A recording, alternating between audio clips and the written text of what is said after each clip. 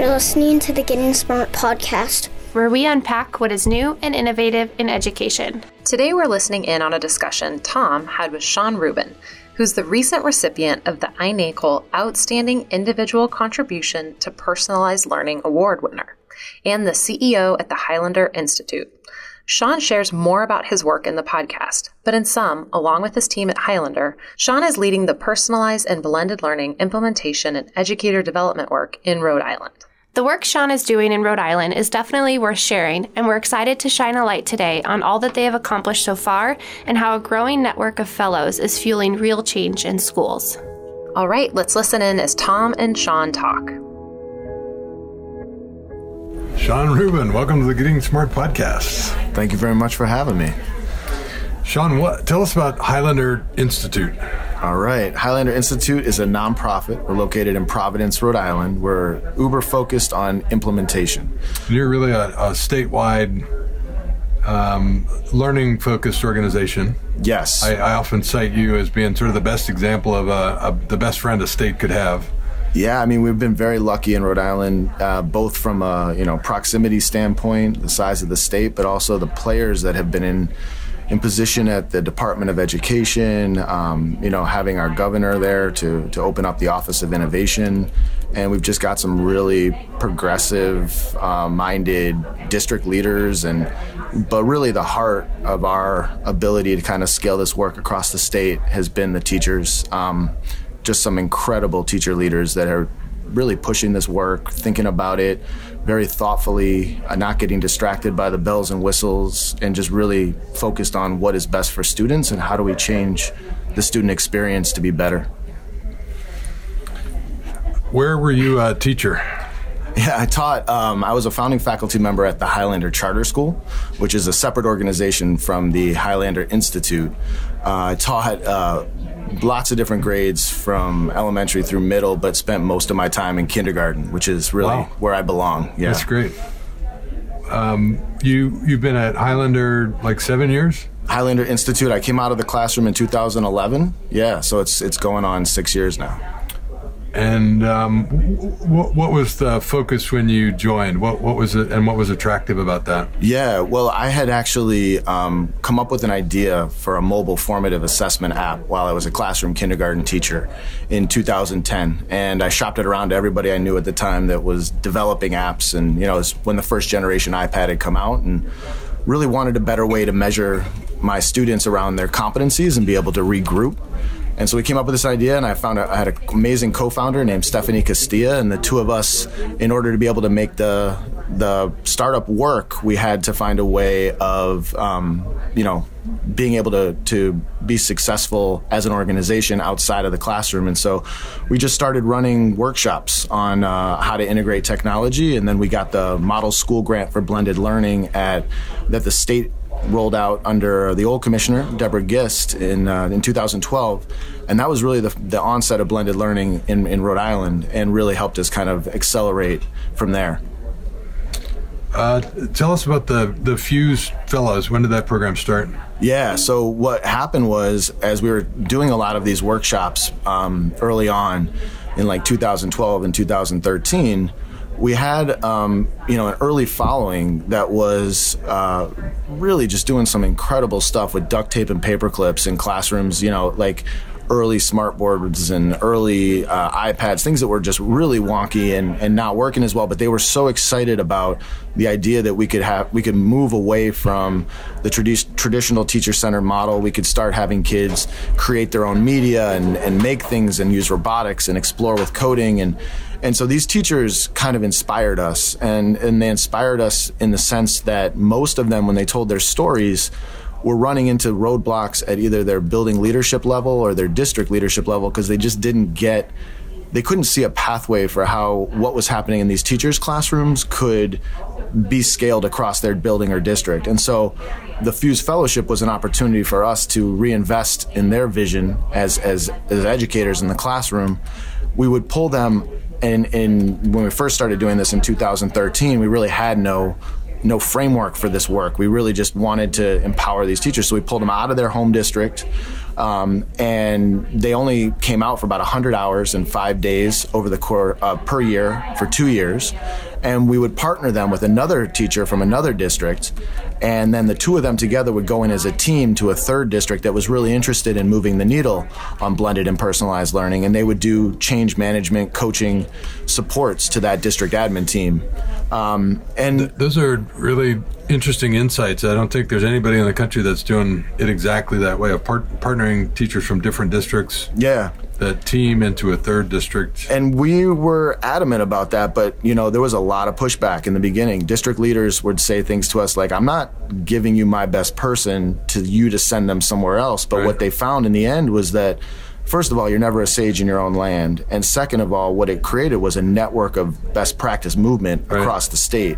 Well, you got a bunch of teachers out looking at great schools, and you and I have both found that school visits are the best way to learn. Exactly. And really getting more confident as they went. And through that confidence, coming back into their home districts, really then able to have those conversations with their own principals and their own district leaders to say, like, listen, I've seen this. I know how this can work. Let's try this. And so you would see the double acceleration both in their home districts and in the districts they were supporting. So how many Fuse Fellows are there now? So we just launched our 4th cohort this year, and we're up to 82 fellows total across the state. I think the most exciting part about it is that we have 66 LEAs in Rhode Island, districts and charters, and we are now either supporting or pulling Fuse Fellows from 44 of those LEAs. So that now means that we have strong, deep understanding of this work, really in a pretty high density across most places across the state at this point. So you guys you're a small state, but this feels like a model that really could be replicated in any region. Yeah, and we've had success in a couple other locations. Syracuse, New York, has actually run their own internal district Fuse Fellowship, where they pulled some of these early adopter teachers into a fellowship and now are in their 2nd cohort.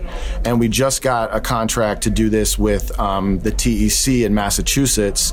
They're going to be working with between 11 and 14 districts across that southern part of Massachusetts, and it's going to be a similar model where they give a fellow, and that fellow then goes into another district and does this work. So we have seen we've seen districts like Fulton and in Georgia use even more density than this, like several teachers in each building. But do you have a belief or any evidence, even if it's anecdotal, that this is having transformational potential? Like, make the case for why other regions should do this. I mean, I think that, at the end of the day, when you're making a major shift like this, when the actual pathway forward is still so nascent in terms of the fact that we don't really know what this stuff ultimately is going to look like, and it's evolving every day, and there's so much iterative change that needs to happen. Really, you can get a cohort of strong teachers in a particular building or in a particular district to carry forward a plan, and you're going to benefit, the students in those classrooms are going to benefit immediately from that shift in culture. But what we're creating, I think, that's really been powerful is like a statewide R&D engine, in the sense that as new initiatives come, through the state, let's say, the Summit Public Schools expanding their platform and their model, Rhode Island has been able to take that in, digest it, analyze it, vet it very strongly, be able to talk about the places where it's working and where it has strong potential and the places where it's not the right fit, because the level of discourse and dialogue around this work, I think, is at a higher level than it is in most locations. I'll give you another example. It's almost, kind of that pyramid scheme model, but it's in a good way. We have a fellow named Deb Ram, who came out of our very first cohort of Fuse Fellows. And Deb was a fourth grade teacher. She was doing some incredible maker stuff in her classroom on a daily basis. Like, her green screen was just part of her daily experience. Stop motion animation was a way that students would represent their understanding of science concepts. Deb was an incredible fourth grade teacher, but in addition, she knew that there was more she could do to move the needle in her district with other teachers. And so she's now essentially started her own Fuse Fellowship within the Johnston Public Schools. She's got her team of initial, what she calls Lighthouse Classroom cohort, that has been really doing a ton of iteration around this model in some pretty traditional schools.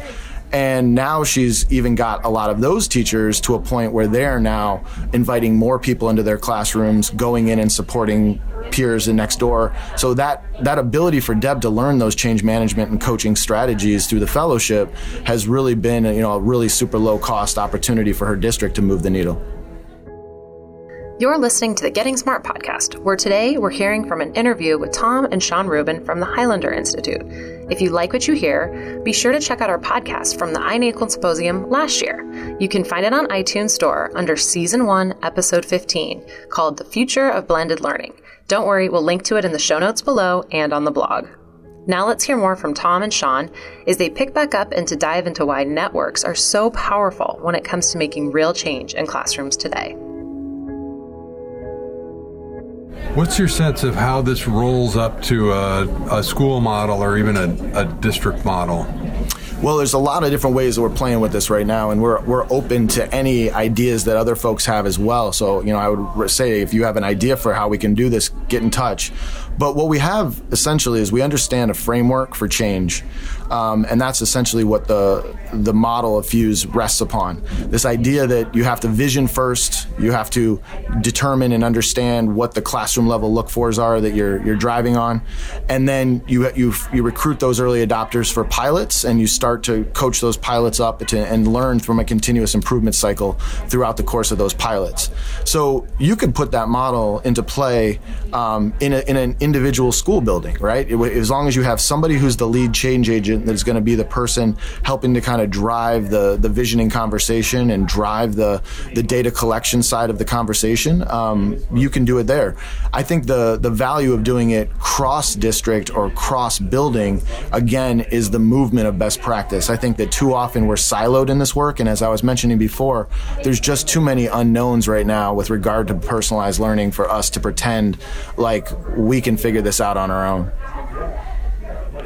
So I've seen a lot of really great elementary and middle classrooms in Rhode Island. It seems like it's harder at the high school level. Is that fair? Yeah, I would definitely say that's fair. What kind of progress are you seeing there? Well, we did just start a new grant supported by the Nellie Mae Education Foundation to explore high school specifically. And so we have a program now that it's an extension of our Fuse Fellowship called Fuse Architect, which is really a high school redesign model. And we started, with a design thinking approach where teams of teachers were asked to kind of, come into kind of a cohort model within their own building. They went through this design process, and then they were partnered with EdSurge to help kind of figure out what might be the education technologies. We called it the Nellie Mae wanted to talk about it as like a full stack of technologies that could help to support that design that they came up with. We've run into a bunch of bumps in the road. High school is tricky in terms of like when the times of years those schedules get set, what teachers are assigned where. The amount of time that teachers can have with students is so short in terms of 45-minute blocks and not seeing the students so there's a lot of pieces. But what's been able to happen with this redesign is that we have one school in particular that took 3 teachers and 75 students and created their own Fuse Academy within one of the largest high schools in Providence. And what we're seeing there in terms of the culture building, in terms of the ability, the depth of conversation around identity and interest that's able to happen in those classrooms, in that super small cohort model within the larger structure, that's the groundwork that has to happen at the high schools. I think that too many high schools are trying to skin this through software, through credit recovery software, through just thinking that if I can put the content into an asynchronous format, that then my students will want to learn more. And what we're finding is that at high school, these are self-actualized individuals that want to be treated, as individuals. And so what personalized learning is at high school is it's getting the culture right first. It's really making those students understand that their voice is crucial to this, and that ultimately if they are able to demonstrate the habits of success that are necessary, that agency is possible. And I think that's ultimately what has to be at the end of the rope for them, is they have to know that there's a pathway to agency within these models. And so that's what we're trying and attempting to do through this Fuse Architect model, bringing a ton of student voice to the table, having the design teams with students there and focus groups where student feedback is constantly coming back to the model. I think that's the key. Yeah, that's great advice. A lot of us 10 years ago, 7 years ago, got really excited about blended learning, got really focused on platform and technology, and then saw some really disappointing classrooms where instead of paper worksheets, kids had digital worksheets, and they were clicking through content and then clicking through multiple choice exams, and low voice, low choice, low agency, low engagement. Yep. And we keep coming back to student-teacher relationships are really key. Teacher as facilitator, engaging kids in meaningful work, asking them to do work they may not have imagined themselves being able to. Yeah. And figuring out how to bring more adults into the picture for kids. Yeah. That's the other issue, is that there's just not enough adults to build the small relationships that need to happen, and the tight relationships that need to happen with students. So that's the other thing we're trying to figure out now, is like, how can technology enable that? How can technology enable more collisions between adults and students, whether they be community members, whether they be other members of the faculty in a school building, but maybe not necessarily classroom teachers, but those opportunities for students to have people that care about the work they're doing and care about their ideas and interests and identities is crucial. Yeah, it's super important, and we both know this is really hard for schools to facilitate on their own, to procure those kinds of business partnerships, those mentorships. But we recently wrote about examples of teenagers doing world-class work. There is not an example of that happening where kids aren't engaging in meaningful ways with community members in a relationship where they can tell them, no, that's not good enough, right? And so getting tough feedback against sort of world-class expectations, but in this safe and supportive way, seems super important if you want kids to do really great work. Yeah, and it pulls for teachers, it's very difficult, because I think right now, especially in Rhode Island, where Common Core is like at the high school level 1,000 miles wide and not very deep. Yeah. It's adults that have a different way of thinking about what matters. And though, not to take anything away from high school teachers that are busting their butts to get students to a place where they can pass their exams and get their APs and do all the things necessary. But when you bring in an adult that has a different perspective on what quality is, what creation is, what collaboration is, then you really are able to start expanding students' thinking, and oftentimes it resonates with the students in a way that the teacher is unable to in some capacity. So I think that figuring those out is crucial. So what's the goal in Rhode Island? Is it a college for all goal, or is it more nuanced than that? There's actually some really interesting stuff happening in Rhode Island right now. The Department of Education has been really pushing on a couple initiatives that are super exciting. The first one is they're working on K-12 proficiencies that would be bundled opportunities whether at the standard level, that students can demonstrate proficiencies that really would require a lot of performance assessment. So really pushing on the teachers, pushing on the districts to not settle for mastery means that you pass this multiple choice assessment, but really how are we going to demonstrate the mastery of these proficiencies. So that's one piece. The second piece is that there was just some legislation passed around actual pathways, and that you can now graduate from a Rhode Island high school with actual certified pathways on your transcript. So they might be a STEAM pathway, or it might be an arts pathway, or it might be a language pathway. But these are really exciting because they're encouraging schools and districts to find ways to think about student opportunities that are internship driven, job driven, but also dual enrollment opportunities. So there's lots of we have what's called the Advanced Course Network, where students can enroll in free courses that, on just an insane range of topics, all of which tie back to these pathways. So not just do you graduate with a high school diploma, but you might graduate with a high school diploma that also says you have these particular pathways, which tells your employer, tells your college, tells, really helps you understand what direction you want to be headed, or maybe helps you understand what direction you don't want to be headed as you leave your K-12 environment. So what's next for Highlander and Rhode Island? Yeah, well, I think, in Rhode Island, we want to continue to expand the network of Fuse Fellows. We've got, we now have a principal program that we're running where we're helping leaders called Fuse Leader. We want to continue to work to get to every single district that wants support around the change management piece for blended and personalized.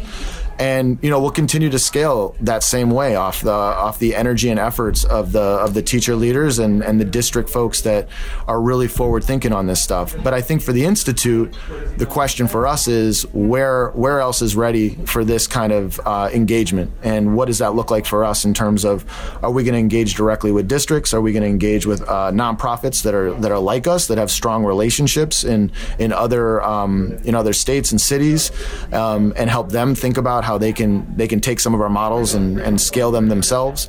So we really are just excited to partner right now with anybody that's interested and open around this work and shares a similar mentality around how we move the needle for students and how we change the user experience at the classroom level. Sean, I was with you last week in Orlando when you received an award from iNACOL for your contribution to personalized learning. That was pretty cool to see. That was incredibly humbling. It was an amazing experience. I got a lot of credit for a lot of work that a lot of incredible people on our team are doing and that are happening across the state. I'll take that opportunity, but I definitely want to make sure that it's known that this is an effort of a lot of people. It is. There's clearly Rhode Island's a very interesting ecosystem. You've had some great chiefs. You have a great governor who's really passionate about this. Highlander's got a great ED. You've had the chance to work with the Learning Accelerator. You've caught the attention of some foundations. You've got a business community that's committed. Higher ed has come to the table. So you really have all the pieces in place that have contributed to the progress that you've been hoping for. But we like to think Sean Rubin's kind of in the middle of that hurricane. Well, thank you. I appreciate it. I do. Thanks for being on the podcast. No, it was a lot of fun. Thank you. So what do you think? Sean is pretty impressive, right? Yeah, I just love hearing about how passionate he is about the work that they're doing in Rhode Island. We love featuring dedicated educators like Sean who are doing real work and empowering others to move us all forward. If you like what you hear, be sure to rate us on iTunes and check out other episodes. For the Getting Smart podcast, this is Jessica and Caroline signing off.